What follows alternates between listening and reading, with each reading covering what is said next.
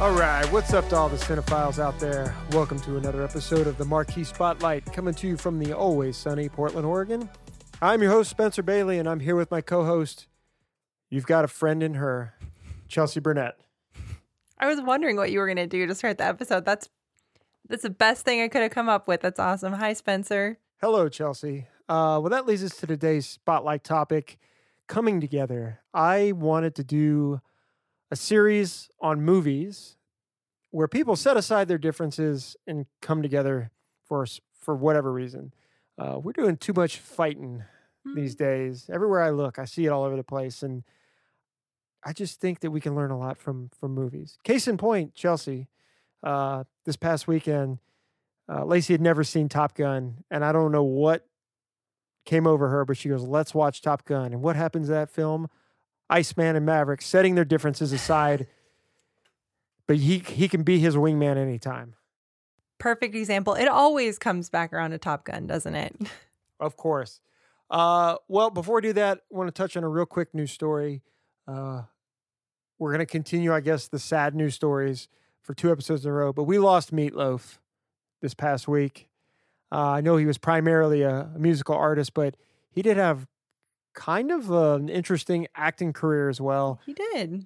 Of course, I think depending who you are, maybe you remember him more from Rocky Horror, but I think for us, playing Robert Paulson, Bob, in Fight Club, maybe. What is the first one you think of, Chelsea? The first one I think of is he plays the hyper conservative, strict father to Jack Black and Tenacious D in The Pick of Destiny. Yeah. I was so glad you brought that up. My sister and I, oh my God, we can watch that opening, the Kickapoo.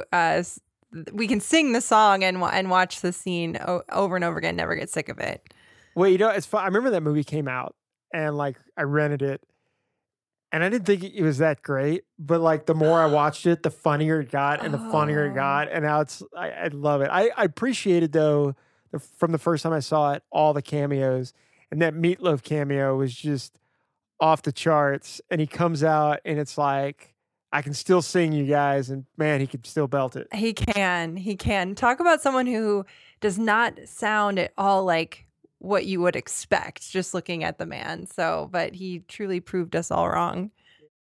We used to listen to him sometimes in the house. My dad was a big fan of, especially Bat Out of Hell. But I remember a few years ago, I went out to a birthday gathering at one of those karaoke places where you can get a private room. And my friend Irina, we were in a big group, and she was like, all I want is just somebody to sing Paradise by the Dashboard Light with me. And I said, Irina, I know every word of that song. Oh my God. So we sang it together. It was great. But I also wanted to say in the early 2000s, there was this really forgettable movie that came out called Formula 51. It starred Samuel Jackson and Robert Carlyle. It's not great, but I always it would rerun on HBO and Stars and stuff. And I always had fun watching it. It's kind of an amusing movie. But Meatloaf was the villain in that movie. And I always remember from that too. But certainly Fight Club, which he's just actually quite good in. He kind of really pulls at your heartstrings, doesn't he? In it. Well, especially because he goes from, this kind of sad, pathetic guy to getting confidence to being just one of the terrorist fellows. Just one of those terrorists. But Rocky Horror, I've said it before, I'm not a big musical person. You can't really deny Rocky Horror. Yeah, it has such a cult status. He's the best part to me. I remember the only time I've seen Rocky Horror, out of all the musical acts, Meatloaf was the one where I was like, okay, this is great. Busting through on that motorcycle. Yeah. So, smaller story from the legends we lost last week, but it seemed like he was not sudden for him and his family, but he died of some kind of disease and apparently was updating people over YouTube, always ending with a positive message. And has it come out that it was COVID? I was reading, Howard Stern has been making some comments about it just because Meatloaf was very outspoken about being anti the vaccine and anti-mask. And whatever it may be, it's unfortunate that that was the stance he took, and kind of is like, I feel like it's an interesting timing for the theme of our episode, and then to talk about this because, and we're not really a political podcast at all, but and I'm not a COVID expert by any means, but I just, I mean, we are a very divided country because of differing ideas about the vaccine and how the pandemic is being handled. So I don't know, whatever can be learned from this. I don't think it was COVID, because in one of his YouTube videos, he talks about going to a specialist and feeling like he was alone, but then noticing that other people in the room also, feel less alone because they're sharing the same problem with him. So it didn't seem like it was COVID, but that was certainly my first thought the day he died. I didn't know he was super anti-mask and vax, but my first thought was just COVID, just his age and what's happening in the world. I just assumed it was COVID, but it didn't seem like it was. Yeah, no, I mean, either way, it's taken too soon, and I do. Yeah, it's just such a crazy time we live in. I'm actually very grateful we're doing this episode because it's nice to talk about what unites us and what can bring us together during times like this. So yeah. On a side note, while we're on the subject, we also lost Louis Anderson, funny comedian, and as far as movies go, we'll always remember him from Coming to America with his hopes and dreams of becoming a manager of a McDowell's. He will also be missed. Gosh, all these deaths. And it's like breaking news to me. I feel like I've been living under a rock. I don't know. I didn't know about meatloaf till you brought it up. I also had meatloaf for dinner tonight. I wasn't really thinking about that we were going to be talking about him, but I could still smell it in my hair and on my clothes. All right, Chelsea. Well, what a fitting way to say goodbye to a legend. Okay, well, we're going to take a quick little break, and we're going to come back with the spotlight topic of the episode.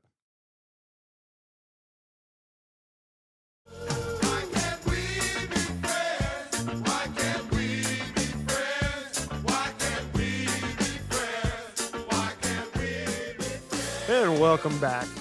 So, Chelsea, I told you, I think at the end of the year, I wanted to start the year off with this episode because I'm just so tired of everybody fighting all the goddamn time about everything. I mean, we fight all the time on here, don't we? But it's just everywhere. And quite frankly, I don't know what everybody's so outraged about, to be honest with you. And here's the real thing I want to say to all of you. How are you not all exhausted?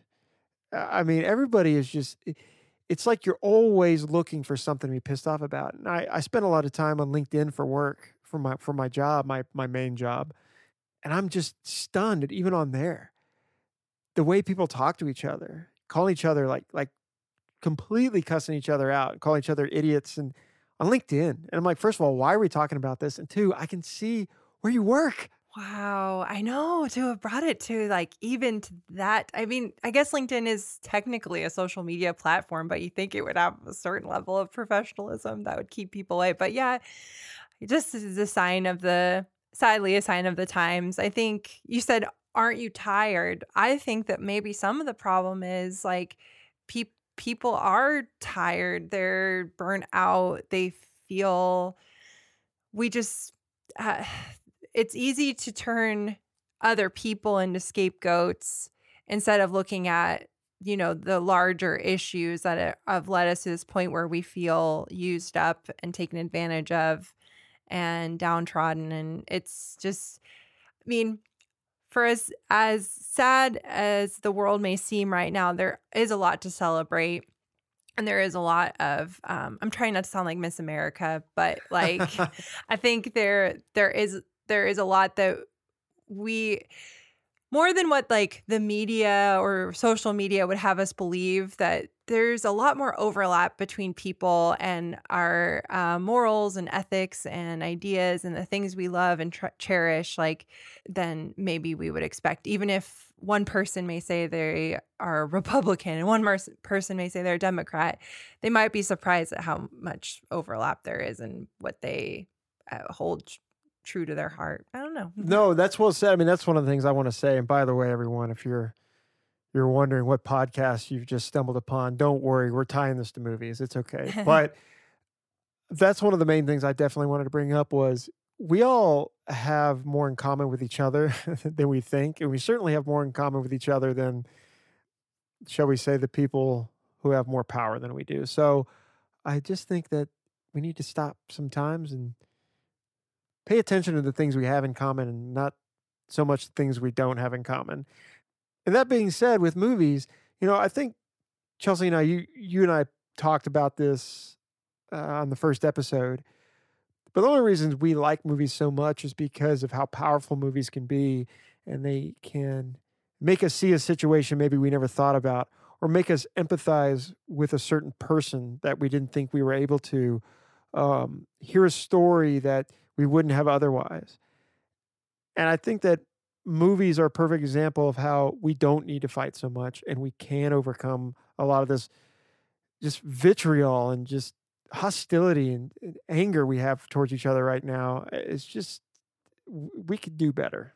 Yeah, I really like what you said about what we discussed in our first ever episode and why we love movies and what power there is in movies and in sharing them with others. And also, I mean, the first movie we want to touch on in our spotlight topic, I think, is an example of a movie that isn't really made nowadays, or if it is made, it's kind of seen with a little bit of side-eyeing for like, oh, they're just going for that cornball like factor. And I'm kind of sad that movies like this don't get the treatment that they used to, because I feel like they were more movies that like all people from a lot of different walks of life would rally behind. So I hope I'm making sense with what I'm saying there, and probably make more sense to listeners once you know what movie we're talking about. Well, let's just start there. And I think our first choice is a little on the nose, but it was just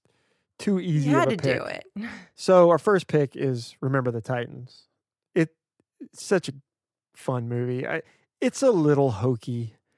I know it is. It's a little too,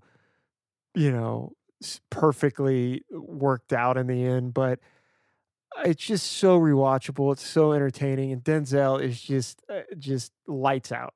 Oh, absolutely. And that soundtrack, I have to say, I was watching it from the other room, and Micah like knew instantly what movie I was watching. He didn't even know what I had put on. He just heard the songs, and he's like, "Are you watching Remember the Titans in there?" So it goes to show truly how iconic that soundtrack was. I would love to know what the budget was for the music rights, but it's like Forrest Gump. I mean, it was used to, I think, a really great effect in setting the scene there at like the early 70s. I mean, the true story, the school was already integrated when this coach came in. I know that to be a fact, and I also know he was not as beloved as he is by the end of the movie. They all thought he was a dick. So yeah, the movie folks. I hope you're sitting down. Disney took some liberties with this movie, but what a great way of showing how people can come together through one of the most high tension times in the history of the country, particularly in a part of the country where it was the worst. Yeah, it did. I think for dramatic effect, like those town hall meetings that were called with all the white people in town to talk about how furious they were that their white coach was being replaced by a black head coach. And it painted a picture, set the scene. Well, I think with all types of sports movies, there's already a certain, I don't know, the drama is already kind of oomphed up a few notches because of that. But what I like from the get-go in terms of the tension between Denzel Washington and, why am I forgetting the other coach's name? Coach Yost. Coach Yost. The actor, do you know the actor's name off the top of your head? Well, of course I do, Chelsea. His name is Will Patton. Will Patton, thank you. The tension between those two actors, or those two characters, obviously race relations is a huge factor, but it more seems to play upon, there's a lot of like male ego and pride that actually is at stake there. I think that's really highlighted later on when the team has fully integrated, and they're in the middle of a game, and Denzel Washington pulls one of the black players out, and then Petey, who's played by Donald Faison, who's so great. He told him not to fumble. Don't fumble the ball.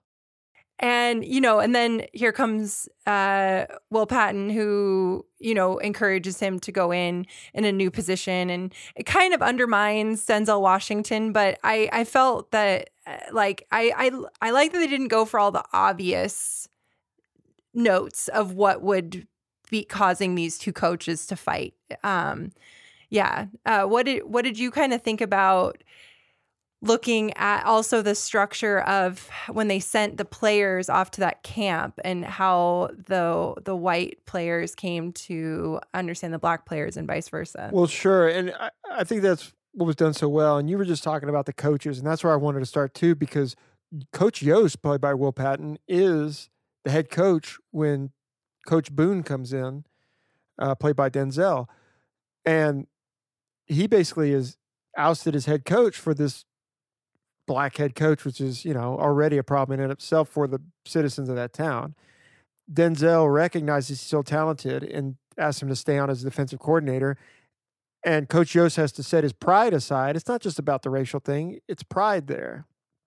He has to set that aside to come stay on with the team and contribute. So that's already where they start. On top of disagreeing on how to coach the players, Coach Yost thinks he's being too hard on them when they go off to the camp. But then I also like, you're asking about the players. I like how they try a bunch of stuff that doesn't work. Like they make them hang out together individually and rotate who they hang out with, and it's not working. Like nobody's, Ryan Gosling, big country fan, and the other guy's not having it. So they do all this stuff that doesn't work. And particularly Bertier and Julius, who are the two like captains of the team. And I think it's interesting that Bertier, who's the white person, is like trying to connect with Julius and just doesn't know how. And he's basically got this attitude of like, come on, man, you're really good. We should be better than this. And he's like, I'm not worried about any of y'all. I'm going to worry about me.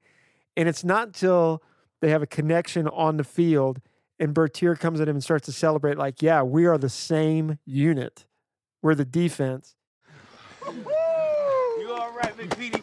You all right? You really stuck him, Campbell. Yeah, I love me a little contact, Petey. Left side. Strong side. Left side. Strong side. Left side. Strong side. Left side. Strong side. Left side. Strong side. And they connect, and that's what starts their friendship. And then I love when Julius goes to his house and meets Bertier's mom, and that tension gets laid off. And then at the end, Bertier's girlfriend walks up and shakes Julius's hand while everyone's yelling at her to come back. I mean, those small little human connections in the movie, should not be discounted in lieu of just the players and the team coming together. Totally. I liked what I think rang the most true between those two guys was their ideology about defense, like you were saying, and like the passion that they had for the game there. While maybe they were coming at it from two different angles in the beginning, they were able to find the commonalities. I think the other kind of characters who are sprinkled in for to bring in a little bit more levity to the film. Sunshine. As well as the more heavyset guy, which I feel bad. I don't remember his name. He's been in now everything. He's in another movie. He's in another movie, yeah, playing a very different character that we're going to talk about. But they kind of gave it that Disney little. That Disney little charm to it that I thought was very sweet and delightful. But Well, he also had the daughters. One is a tomboy, the other one's a little princess, and they don't really see eye to eye on anything, but by the end of the movie, they're friends. It's just like the whole movie is about a town full of people who didn't want anything to do with each other, coming together for various reasons, putting their differences aside. All that being said, let it be known, Ryan Gosling was an absolute detriment to his team. And that's why he was pulled out of the game. Ryan. I also just kept thinking he was so, I feel like he was at his scrawniest, and he didn't come across as a football player to me. Oh, wasn't he coming off that Young Hercules show too? Oh, yeah. How are you going to be Hercules? I wasn't hating, though. I mean, he's such a cutie, and it was still great to see him in something, but yeah, I feel like the father that really talked him up about what a great player he was. I'm like, I'm not necessarily seeing all the things that his dad's saying about him, but he's a great dancer, great singer, but... So remember the Titans, since this is a movie podcast, we still like to talk about its merits as a film. So much fun, so rewatchable. I've seen it a million times, and I will always watch it. If I catch it in the middle, I'm going to watch the rest. 73% Rotten Tomatoes, no Oscar nominations. I'm okay with that. Yeah, I don't feel like often those. There was those string of sports-related feel-good Disney movies that I think are in a class all their own and really great. I'm thinking of The Rookie as with Dennis Quaid. Did you ever see that one? Part of it. I've never seen the whole thing. Yeah, that was one they would show a lot in school for us. But yeah, I guess can see why it wasn't nominated for any Oscars, but that also Oscars aren't the barometer for everything, if it's good or not. Agreed. But I think you had something to say about this movie in relation to the next one. Did, yes. Okay. So what I thought was a special note in Remember the Titans in the way because it is a very male heavy film, and rightfully so. It's about male football players in high school, and there are the daughters, and there's and Kate Bosworth is the girl, the racist girlfriend. But I feel that the Remember the Titans in the way that it captured masculine bonding and masculine friendship. I think that in some ways, the next film we're going to talk about, Bridesmaids, kind of is the flip side of that for women, in the commonalities in female friendships and relationships. As I'll try and unpack this some more. I mean, I think most people listening are familiar with Bridesmaids and what the topic, what that movie is about. But I'll do a quick refresher that Kristen Wiig and Maya Rudolph are best friends from childhood. Maya Rudolph is getting married. Kristen Wiig is a bit aimless, and the movie kicks off with her and having sex with John Hamm, who's playing a total just douchebag. He is so goddamn hilarious in that movie. Yeah. I think, and everyone was so, I believe Mad Men had premiered at that point. Oh, so he was deep in the middle of Mad Men, which is what made it so funny. Yeah, everyone really, I think audiences really responded to him acting out in this way. Through the course of Maya Rudolph's wedding planning, and she asked Kristen Wiig, to be her maid of honor, which only makes sense. They're childhood best friends. Here comes Helen, played by Rose Byrne, who is Maya Rudolph's fiance's boss's wife. So they've been spending a lot of time together. Helen comes from certain means and can make certain things happen. The typical things like a maid of honor is expected to do and plan, and there's awkwardness from the get-go of the two friends meeting and at the engagement party, and hijinks ensue, and there are feelings that are hurt as the movie goes on, of course, with a lot of jokes in between. And I mean, Kristen Wiig she really carried so much of the comedy in this, with also a great performance from Melissa McCarthy. Yeah, I think she the funniest person in the movie. Yeah, I think she ended up with an Oscar nomination. She did for this role, and very rare comedy Oscar nomination. I really responded to the way, even though, again, everything has to be played for a lot more dramatic effect because it's a movie. I think that what rings so true is the when women can finally start to find commonalities or common ground. I think the movie captured those moments so well. Like, I'm thinking about on the scenes on the airplane between the other two bridesmaids that are talking about their sex lives together. And I'm not saying these aren't things that men talk about too, but I think there are just certain ways that women never talk about sex. Chelsea. We're always respectful. I don't know what you're talking about. I just found it to be super charming and not forced at all. And even when it comes down to Helen and I am the worst, and I really need to take note of character names because I always just refer to the actors. For some reason, I remembered Helen, Annie, thank you. So Annie and Helen, Lillian is Maya Rudolph, Mrs. Paul Thomas Anderson. All right. When Helen and Annie, Rose Byrne and Kristen Wiig, do come together at the end of the movie after a lot of push and pull over, who's going to be the best friend, essentially. I like that it's not like everything is made up and everything's perfect again, and they're going to now be like a trio of best friends.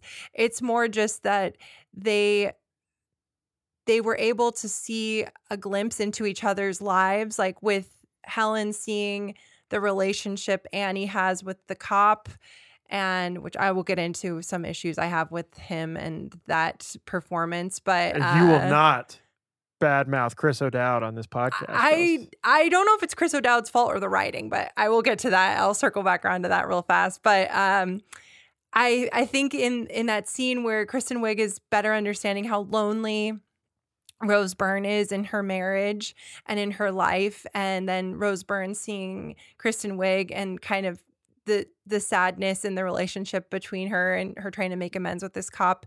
I just felt there was like some real like feminine intuition happening there. Well, but I think a key thing there too is with them being the main point of contention in this movie is Annie and Helen. And where I think that comes from mostly is Annie's insecurities. And that's, in terms of the topic we're talking about, that's what there is to focus on, is that sometimes our insecurities are causing it. And it's got nothing to do with what think we're mad about. And I think you're right. I think she was insecure about everything that's happened to her. She's intimidated by Helen. Mm-hmm. And to your point, when she saw her as what she really is this lonely person, it made that intimidation come down, and then she got sympathy for her. And she maybe saw a little bit of herself because she was also extremely lonely. Honestly, yeah, they could relate a lot in that moment. Thank you for putting that a lot more succinctly. But yes, I think insecurity was totally something I wanted to touch on about the biggest rift, I think, in their relationship between those two characters. And what I having been a part of many weddings, having been have my own wedding and gotten married myself, I think there is like a real magical thing that can happen when all the people that the bride and groom surround themselves with like do rally together, even if they can't quite relate or they wouldn't necessarily have been friends outside of this instance. When they do come together for the sake of the other people they love, I think it's kind of like this lightning in a bottle sort of feeling. And I liked how it was portrayed in this movie. Now on to Chris O'Dowd, and not his fault, but God, I don't know if it was because it was the unrated version I watched and there were just more scenes. What a fucking whiner. I could not get over what she did to him. Everybody was listening to this not podcast, that. I have been waiting for Chelsea to do this about something. I was so irritated by his character. I don't remember the first time seeing this. I thought he was charming. I was like, so maybe it's just the unrated cut that did him so dirty. I was like, are you seriously not going to forgive her? What she did was not even that bad. Like I kept recounting. I'm like, what did she really like? She didn't want to bake after she had sex with you, which was already really cool that you got to have sex with her. And now you're pouting and you're having your little pity party because she didn't bake something for you and it didn't go over well. I was really very irritated by that. I've been waiting for this. Like, Chelsea's always a little too timid. Let it out. I'll wait for it. I was like, maybe one day I'll say something and she'll just call me a shithead on the mic or something. I don't know. Well, just don't ever hold a grudge against a woman because they didn't want to bake something for you after they've had sex with you and they've already told you that baking is a sensitive topic, and don't make it all about yourself. There you go. Well, yeah, a much more minor point of contention in Bridesmaids, but still a poignant one. And what a great movie. I'll watch Bridesmaids anytime. It always cracks me up. Melissa McCarthy is just, I didn't even know who she was before Bridesmaids. I was like, who is this person? She is like completely knocking it out of the park. She's such a force, yeah. And I forgot how funny the ending credit scene is between her and her real life husband, but the air marshal who she ends up falling in love with in the movie. Their sex scene with the huge sandwich and like the huge footlong or hoagie or whatever was great. Anyway, Bridesmaids, 90% of Rotten Tomatoes, nominated for Best Screenplay, and Melissa McCarthy nominated for Best Supporting Actress, neither of which won. Oh, I mean, so happy that screenplay got a nomination, though. That's great. And Melissa McCarthy kind of would have loved to have seen her career maybe go in a slightly different direction after all the attention she got from this movie. But I feel like she never quite found a part that measured up to her true talents. But well, like she started making more comedies and everybody was hoping she'd have another Bridesmaids performance, but none of the movies were that good. And then she tried to do a couple serious movies and those weren't good. Oh, did you see Can You Ever Forgive Me? Because that was amazing. I forgot about that. Not. That was highly recommend that being more on the serious side, but she is able to stretch some there.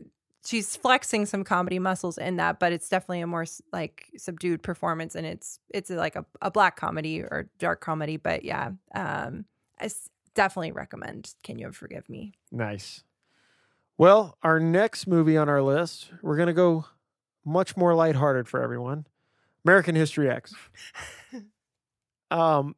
This was probably the first movie that popped in my head when I started thinking of movies to have this idea, because the contention is so stark in this movie. Of course, if you've never seen it, Edward Norton is a Nazi skinhead who has a long history of racism, and the movie cuts from the present to the past being black and white, and it shows his participation in a Nazi group, a horrific thing that he does, and some prison time that he has to do for that terrible thing he commits. Going back to present day, he's out of prison. He's denouncing the Nazism, telling his old crew he wants nothing to do with them, and trying to save his little brother, played by Edward Furlong, from following in his footsteps. The main thing I wanted to point out about this movie in relation to the topic. So he's a hardcore racist, kills a black man. Kills two black men. Oh, you're right. Kills two black men. One in a famously excessively violent scene. Goes to prison and gets paired up for work with a black man named Lamont. And just through gradual talking, gradual interaction, he starts to become friends with Lamont. And I mean, when he first meets him, he's looking at him funny. He doesn't want to talk to him. And then it kind of cuts to a few hours into the future. Edward Norton is like leaning in, and they're talking about sports, and it's just like a totally different vibe. And you just realize he's never interacted with somebody who wasn't, really interacted with a black person. Unless it was in a confrontational way. Exactly. Yeah. But not really like interact with them. And I think a lot of times the problem, especially in this country. Our country is so big, like geographically, and there's so many people, but we all kind of tend to, whether we grew up there and never left or we go there on our own, everybody kind of finds these pockets where everyone kind of thinks the same way they do. And that's kind of what happens in this movie. You see a flashback where Edward Norton's character is a child, and he's sitting at the table with his father, played by the father from Boy Meets World, which is super weird. And you see that's where the racism came from to begin with. Mm-hmm. And when you're in that bubble and that's all you know, a lot of hatred come out. And I know I'm not I'm not saying anything new here, but the movie highlights this. And I realize this is an extreme example, but if a hardcore racist can interact with someone he didn't think he was going to like and become friends with that person, you can go talk to your neighbor because you voted for different people. But man, I stole a TV, all right? So you stole a TV? What's embarrassing about that? I stole a TV from a store that was right next door to a donut shop, all right? I run out, the store owner's running behind me yelling, bam, I run into 3 cops, all right? Oh, see, I told you it was embarrassing, you laugh. Wait a second. It's, yeah, I think the American History X has it strikes an interesting balance where it's like, it's kind of preachy or professorial in a way, talking about race relations, at the same time being extremely not anything that you would expect. Like, it wouldn't get as gritty or this intense or violent ever, and you wouldn't ever hear a teacher telling you about these things that are, at least not in like an undergrad situation. But I felt that, especially in the conversations with the Sweeney is his name, who's played by Avery Brooks. He comes across as kind of like as a principal of the school. Is that who's talking to Edward Furlong, and he knew Edward Norton when he was still in high school and before he had turned into like a full-fledged skinhead, and was trying to, in his own way save the brother and teach him the error of his ways. And I think I wanted to highlight the actor. I wanted to say that I thought Avery Brooks did a really masterful job with like using the script in a way and like delivering those lines that could have if not with the right performance, like may have just seemed too convenient or like too I don't know, just like too after school special maybe. And it had like some real weight behind it, and you kind of, yeah. Thank you. No, I know exactly what you mean. By the way, I just want to take a moment. I love Avery Brooks. I think he's a masterful actor who did not get enough big chances. He was originally, I'll always remember him fondly, of Hawk on Spencer for Hire. Wonder why I used to watch that show as a kid. Of course, went on to do one of the Star Trek shows, but he was always an amazing actor, and it's a shame he didn't get a lot of big parts. But this might have been the biggest, most important part he ever had. Yeah. I really couldn't take my eyes off him in any scene he was in. And if you're thinking to yourself, well, this is a movie and this kind of situation isn't realistic, I encourage you all to look up Daryl Davis and find the documentary about Daryl Davis. There's also been articles about him. He's done a TED Talk. He is a black man. He's a jazz pianist. He's an incredible piano player. But he has made it his mission in his life for decades to meet with, talk to KKK members and other white supremacists. And over the years, he has befriended and then converted something like 200 KKK members who have denounced their old ways, are now friends with him. It's really a remarkable story. I think I may have heard something about this man before, but I didn't know about a documentary. I will look for that. If we want to talk a little bit about just the filmmaking itself, the use of black and white in the flashbacks And also just the way the camera work is in this movie, it was very, very unique to me. I mean, I was telling Spencer before we started recording, this is a movie that I put off for many, many years ever watching because it was just something that had been built up in terms of how like upsetting it was. And I was the curb stomping scene, I was very put off at the thought of having to see something like that. And I just looked away when I watched the movie, recently. And I think we were saying that it's more, really the movie is more alluding to it. It's not necessarily very like graphically that violent, but it's the what is really graphic in the movie is like the true hatred between that the skinheads carry. Absolutely. And I think that the director really got that point across. And it, I never, I don't ever feel like the scenes, the truly heightened, truly racist hatred scenes, like are that heavy-handed. If there's one knock against the movie, I would give it is like there's maybe one too many scenes that take place around that dinner table that just seem a little too convenient. Like it's like this is just the way we have to stage it, where these are the like pivotal times that like led the characters to the point where they are in their lives. But that would just be my one thing that kind of sometimes made me like smirk. I was like, God, like the kitchen table again. This is where the shit's going down. All right. Yeah, but you're right. Overall, really well made movie, well respected movie. The editing is fantastic, but the choice to go black and white to color is brilliant. If you've never seen it, it's a heavy watch, but it's a really great movie. 83% Rotten Tomatoes. Only Oscar nomination, Edward Norton for lead actor, and that was the infamous year that Robert Benigni won for some weird reason over when he climbed over the aisles. When he won. My God! Not only did he beat Edward Norton, but he beat Tom Hanks for Saving Private Ryan. And it's just like, what the hell happened that year? But anyway, I think Edward Norton gets, as of late, I don't know. I feel like I've been hearing a lot, like, I guess he pissed off a lot of people through the years, and he's kind of he comes in and tries to rewrite every movie. Yeah, and he, I think you can really see his talents on the screen in this movie, especially when he has to play the softer side of when he is released from prison.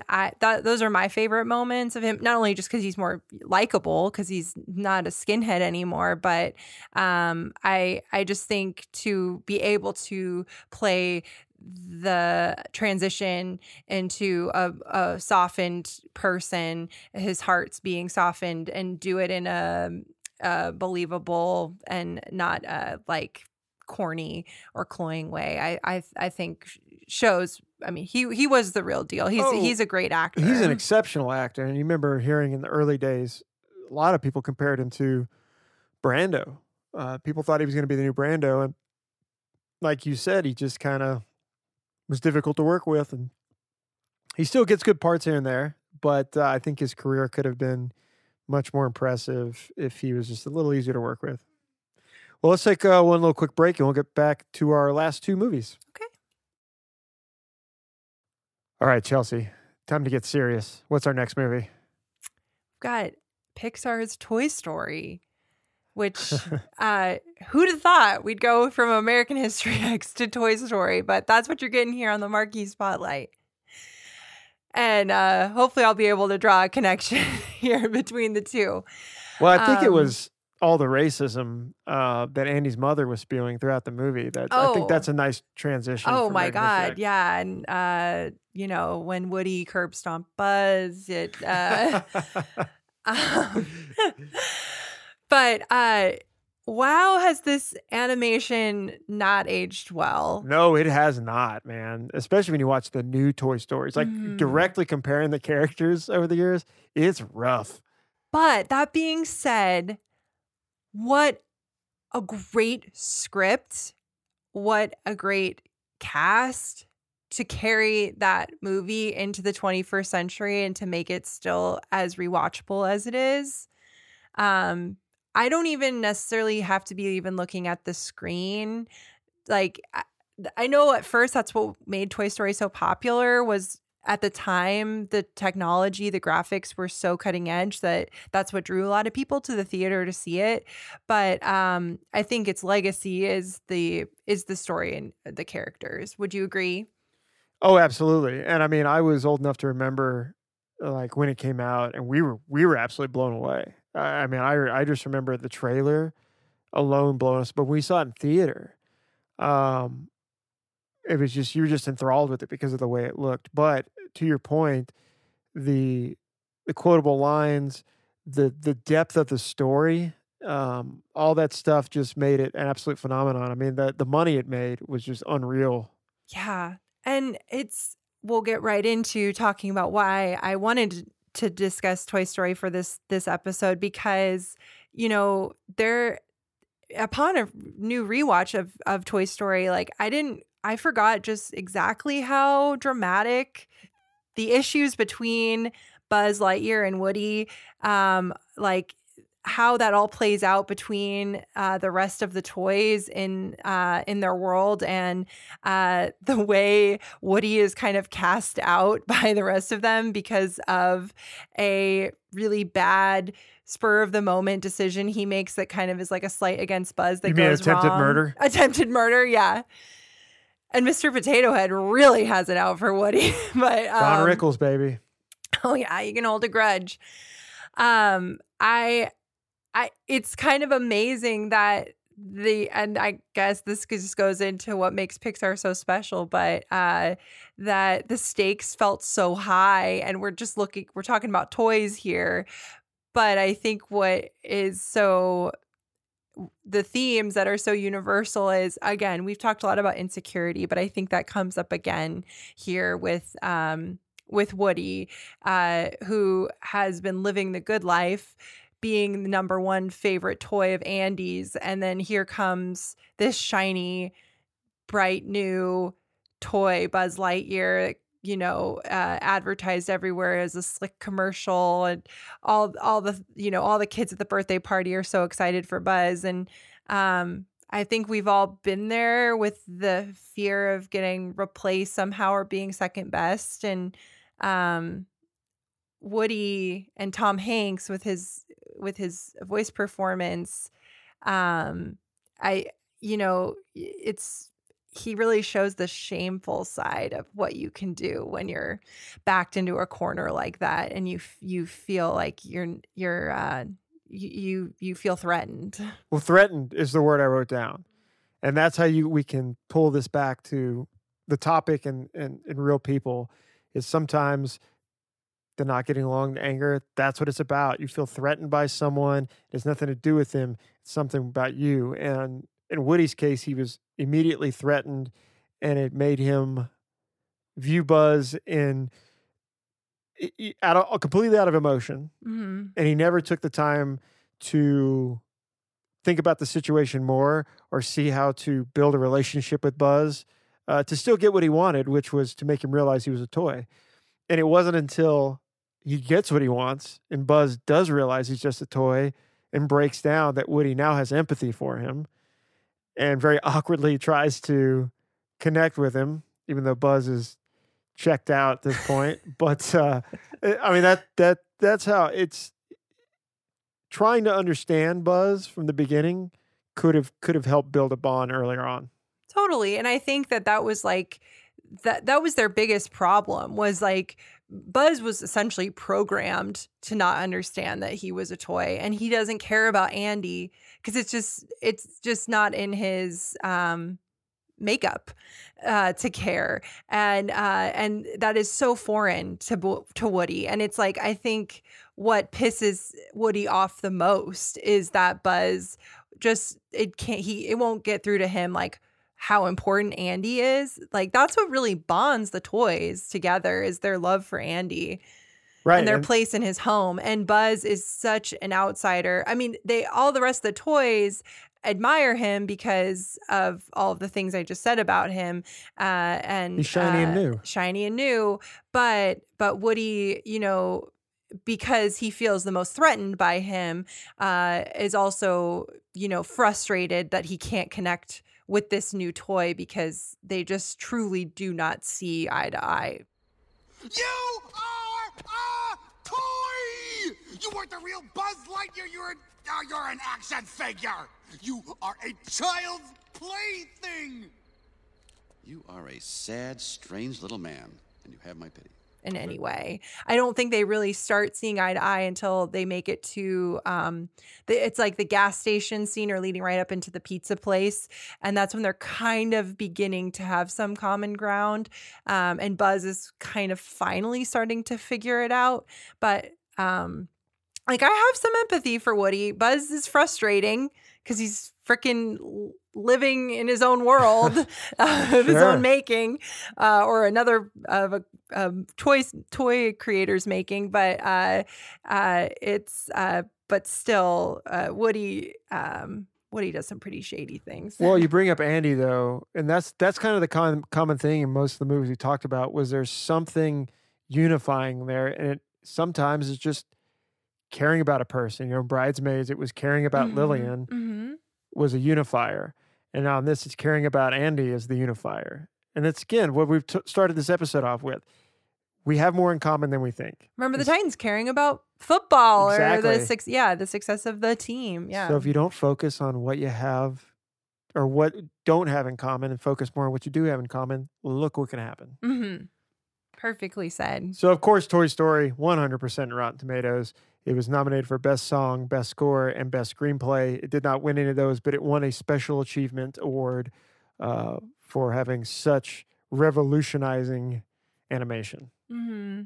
And I would love to say something that I still marvel at was how scary they made Sid's house. And that, it's kind of crazy that they could still make it scary enough for kids, but those demented toys still haunt my dreams. But it was, the universal scare appeal of Sid's house. I tip my hat to that. That was a real achievement. No, the whole movie was. I mean, it's just one of the most important movies of all time, and it's super rewatchable. It's always great. Of course, Toy Story. So that brings us to our last movie, and that, of course, is the 1957 classic, one of the greatest movies ever made, 12 Angry Men. Chelsea, before this, when was the last time you'd watched this movie? It was for a class, I think, probably in high school. We watched it this weekend, and I'd seen it a couple times, but Lacey sat and watched it with me, and she was completely enthralled. And it ended, she was, what a great movie. It's one of those great examples of a movie that was previously a stage play, but the movie doesn't feel like a stage play. Yeah. And what an incredible achievement to have one group of characters in one room for an hour and a half, and you are glued to every moment. Absolutely. And to, in just a few short lines that each juror is given, that you can, they've painted a picture enough for you to empathize with each one, or to care about, each one. And I should have said I did rewatch it for the podcast. I'm not going off of my high school knowledge, but that was the last time. That's what I said. Okay. I said before this. All right, cool. I'm like, did I screw up? No. Yeah, but good point though about it being one of those rare movies that is based on a play that actually really stands alone as a film in the film version. Well, you talked about everybody in the movie disagreeing but having empathy, which it's interesting because so it starts off with 11 of the men agree, and Henry Fonda is the one dissenter saying not guilty. But even though all the men are picking guilty, they're all doing it for different reasons. Mm-hmm. And it's those different reasons, those different ways of thinking is how they all start to connect with each other. And most importantly, that's the main point I wanted to start with was it's all surface level assumptions and thinking with emotion. I mean, you've got a couple people you got one person with racial prejudices against the defendant. You have one guy who's got an internal, that's juror number 3, played by, oh my Lee God. J. Cobb. Yeah, I wrote God, it down. I I wanted to write him down. I think he's in The Exorcist. He is. He's yeah, he's the detective in The Exorcist. But he has, you find out later in the movie, an internal struggle with himself and his relationship with his son that comes out. You have one guy who's just personal. It's played by Jack Warden. He just wants to get out of there and go to a baseball game. Even when he finally changes from guilty to not guilty, it's just because, fine, whatever, I just want to get out of here. He never cares in the entire movie. And I kind of like that they don't give him, they just are okay leaving it that way, because there are people like that are never going to have that strong of conviction. Sure. I mean, even the guy, juror number 12, the marketing guy. Oh, he was great. Yeah. I mean, he's kind of a dope and he's easily manipulated, but you can tell when he's just there to get out of there, and then when the gears start turning a little bit. But it really comes down to, most of those guys were not being objective. It was all preconceived notions and surface level thinking. And that is a lot of times why we don't get along. Everything's, what's my initial emotion? And you just stay there. Mm-hmm. And it shows Henry Fonda slowly makes everybody think a little bit more. And some of it's a little silly, though. At the end of the movie, the whole thing with the mark on the nose, the glasses, is a little far-fetched. But he creates reasonable doubt with every single person in there. And it's just, if you just stop and think a little bit, maybe you can empathize with this defendant more. And what I liked a lot about Henry Fonda and the way he carried that performance and the character himself, just even he was so good at giving every man the floor to say what they had to say. Like, it's such a great example of, even if you don't agree with what someone's saying, you can at least give them, the space and the respect to engage in a conversation and hear what they have to say. The people that don't respect that space and who do interrupt and insult, and I mean, they quickly, their argument has a lot of holes poked into it. But well, and to your point, Henry Fonda never leads with his emotions. Mm-hmm. And it doesn't matter that everyone's getting hostile with him or excessively emotional with him or calling him names. And, he never leads with his emotions with those guys. He just calmly makes his point. And that's, when there's lots to be said for, coming into something with like a cool head. Yeah. And leaving the hubris at the door, showing some humility. I mean, at one point, I believe it's I can't remember if it's Jack Warden or Ed Begley Sr. who said, "I'm entitled to my opinion." Well, that's one of the two phrases that drives me crazy, especially when we're talking about something like this. You are entitled to your opinion. Who cares? That doesn't mean your opinion's right. The other one that drives me nuts is, that's just the way I was raised. It's like saying I can't think for myself, which also goes back to, I guess you could reel that back to American History X. Yeah. What if Edward Norton's characters could be, well, it's just the way I raised. Well, it's wrong. Yeah. But entitled to my opinion, one of them says that. Like that means anything. It doesn't mean anything. There is a performance and a scene in 12 Angry Men that I think might be my favorite, which is juror number 9. The actor is Joseph Sweeney. That's the old guy? He's the old man. What was with those close-ups on his face? Like, Lacey and I were cracking up. Oh, yeah. Especially with that lighting and the black and white, too. It was, kind of intense. But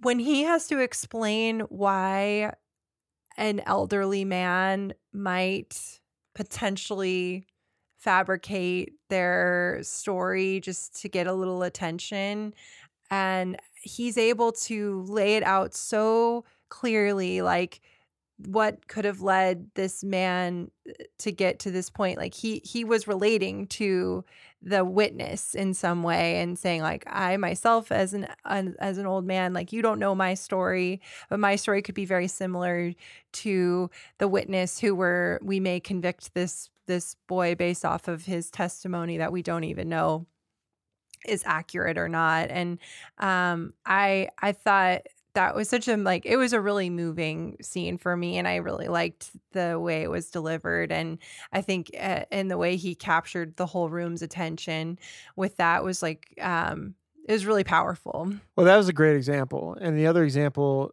I really liked. I love that because there's two examples of that where these guys are not connected to being an old man, and they're not connected to being a poor kid from the slum. And it's easy when you're not in that situation to dismiss those people. And then when Jack Klugman says, I grew up in a slum, I grew up just like this kid did. And not only did he provide the empathy that these guys wouldn't have had otherwise, but then he even helped with the knife display where, look, people from that part of the town wouldn't have stabbed this way. They'd have stabbed this way. Don't dismiss people because they have a certain background, because you can learn something from anybody. I mean, this is why we're finishing with this movie, because there's so many lessons in 12 Angry Men. Yeah. There's so much to take away from it, but life is complex and people are complex. And I think a lot of our anger and hostility comes from simple-mindedness. And look, I've been guilty of it. Mm-hmm. It happens, but we have to learn from that. I see stuff sometimes. I see people say something. My first reaction is to be angry, but you have to take a step back sometimes and really look at everything like these guys finally do in this movie. Mm. Yeah, it is one of those movies that, I think is shown in school to shape young minds for a good reason. For many, I mean, if anything, it just goes to show you how you should approach debating with people through the rest of your life. So if you're going to have a strong conviction about something, you need to be ready to state your case. But you also, need to keep an open mind and to listen to all, when someone is presenting, when someone is coming at approaching a topic with their open heart and a clear mind, I think it goes a long way. So 12 Angry Men, again, one of the greatest films ever made, 100% Rotten Tomatoes, nominated for Best Picture, Best Director, Best Screenplay, won none of them, which is kind of odd looking back on it now. Yeah, I know. So that's going to do it. I hope we've changed some hearts and minds with these movie picks. I hope you can see the world a little differently now, and I hope you can go out there and find somebody you don't agree with and just sit down and talk to them and find out what you do agree with. And also just revisit these films. I would recommend each and every one of these films on this list. Even American History X, which I had a lot of trepidation and fear around watching that movie. I'm very in the end I'm grateful I watched it, because I think I got a lot out of it. Well, that leads us to the end of this episode, and as always, we're going to give you a couple recommendations. I'll go first this time. So we talked about Denzel last time. We talked about Denzel beginning of this episode. Well, I'm going to talk about Denzel again. 1995's Devil in the Blue Dress. Really cool movie. It's early, mid-century noir film where Denzel Washington's living in L.A. and gets pulled into a murder mystery, a crime mystery. And he's not a cop. He's not a detective. He's just a guy that gets pulled in. Love the aesthetics of the film, the colors, all the old cars, the old buildings, the old clothes. You're really not 100% of what's happened until the end of the movie. If you like the old noir, like Humphrey Bogart films, it's really that vibe, but with Denzel. So I give it a 2. I think it's streaming somewhere. Devil in a Blue Dress. Thank you for that. My pick, I swear I already came with this movie in mind, and I thought the time it was kind of funny that we were talking about Top Gun. And I picked the film Witness, which is the movie that Kelly McGillis was. Fantastic movie. Yeah. So good. I rewatched it this last weekend with my mom and Micah, who fell asleep, but he's already seen the movie, so I'm not holding it against him. But yes, anyway, Kelly McGillis had after wrapping Top Gun, went to prepare or work on Witness, but then had to come back for some reshoots or added scenes for Top Gun. So there's kind of some fun movie trivia there for you, and you can probably it was the sex scene. It was the sex scene. You can peep the little tricks they did to try and hide how both she and Tom Cruise, their appearance had changed a bit. But Witness is directed by Peter Weir. I recognize that name, and I wanted to see if I'd seen any of his other films. And he directed The Truman Show, which is also a really special film. And stars Harrison Ford, Kelly McGillis, as I already said, Lucas Haas, Danny Glover. It takes place in Amish country in Pennsylvania. The mother and son are going to Baltimore to visit her sister, and in their travels, the son, played by Lucas Haas, who became a later member of Leonardo DiCaprio's Pussy Posse, but this is before those days, and he's just an adorable little child, Amish child. That must be why he's in the beginning of Inception. Must be. He witnesses a murder, and Harrison Ford ends up, getting involved as the detective on the case, and ends up escaping back to Amish country with the mother and child, and hides away because at this point he's, his life is in danger because it's all one big conspiracy. I won't spoil too much more. Just want to say that I definitely give this movie a 3. I think even though the 80s score is a bit it's a 3. hard to take it's at times, a total 3. But it's a total 3. It's just such a romantic movie in a very surprising way, is what I'll say, as well as very thrilling, and just a great story. So give it a 3. Of all the ways I want to die, falling into a corn silo is 100% not one of them. No, it doesn't look pleasant. So we're going to be back with a few more in February. We got our ideas. So we'll have those out soon. But that's going to do it for this one. So for the Marquee Spotlight, I am Spencer Bailey. I'm Chelsea Burnett. We'll see you.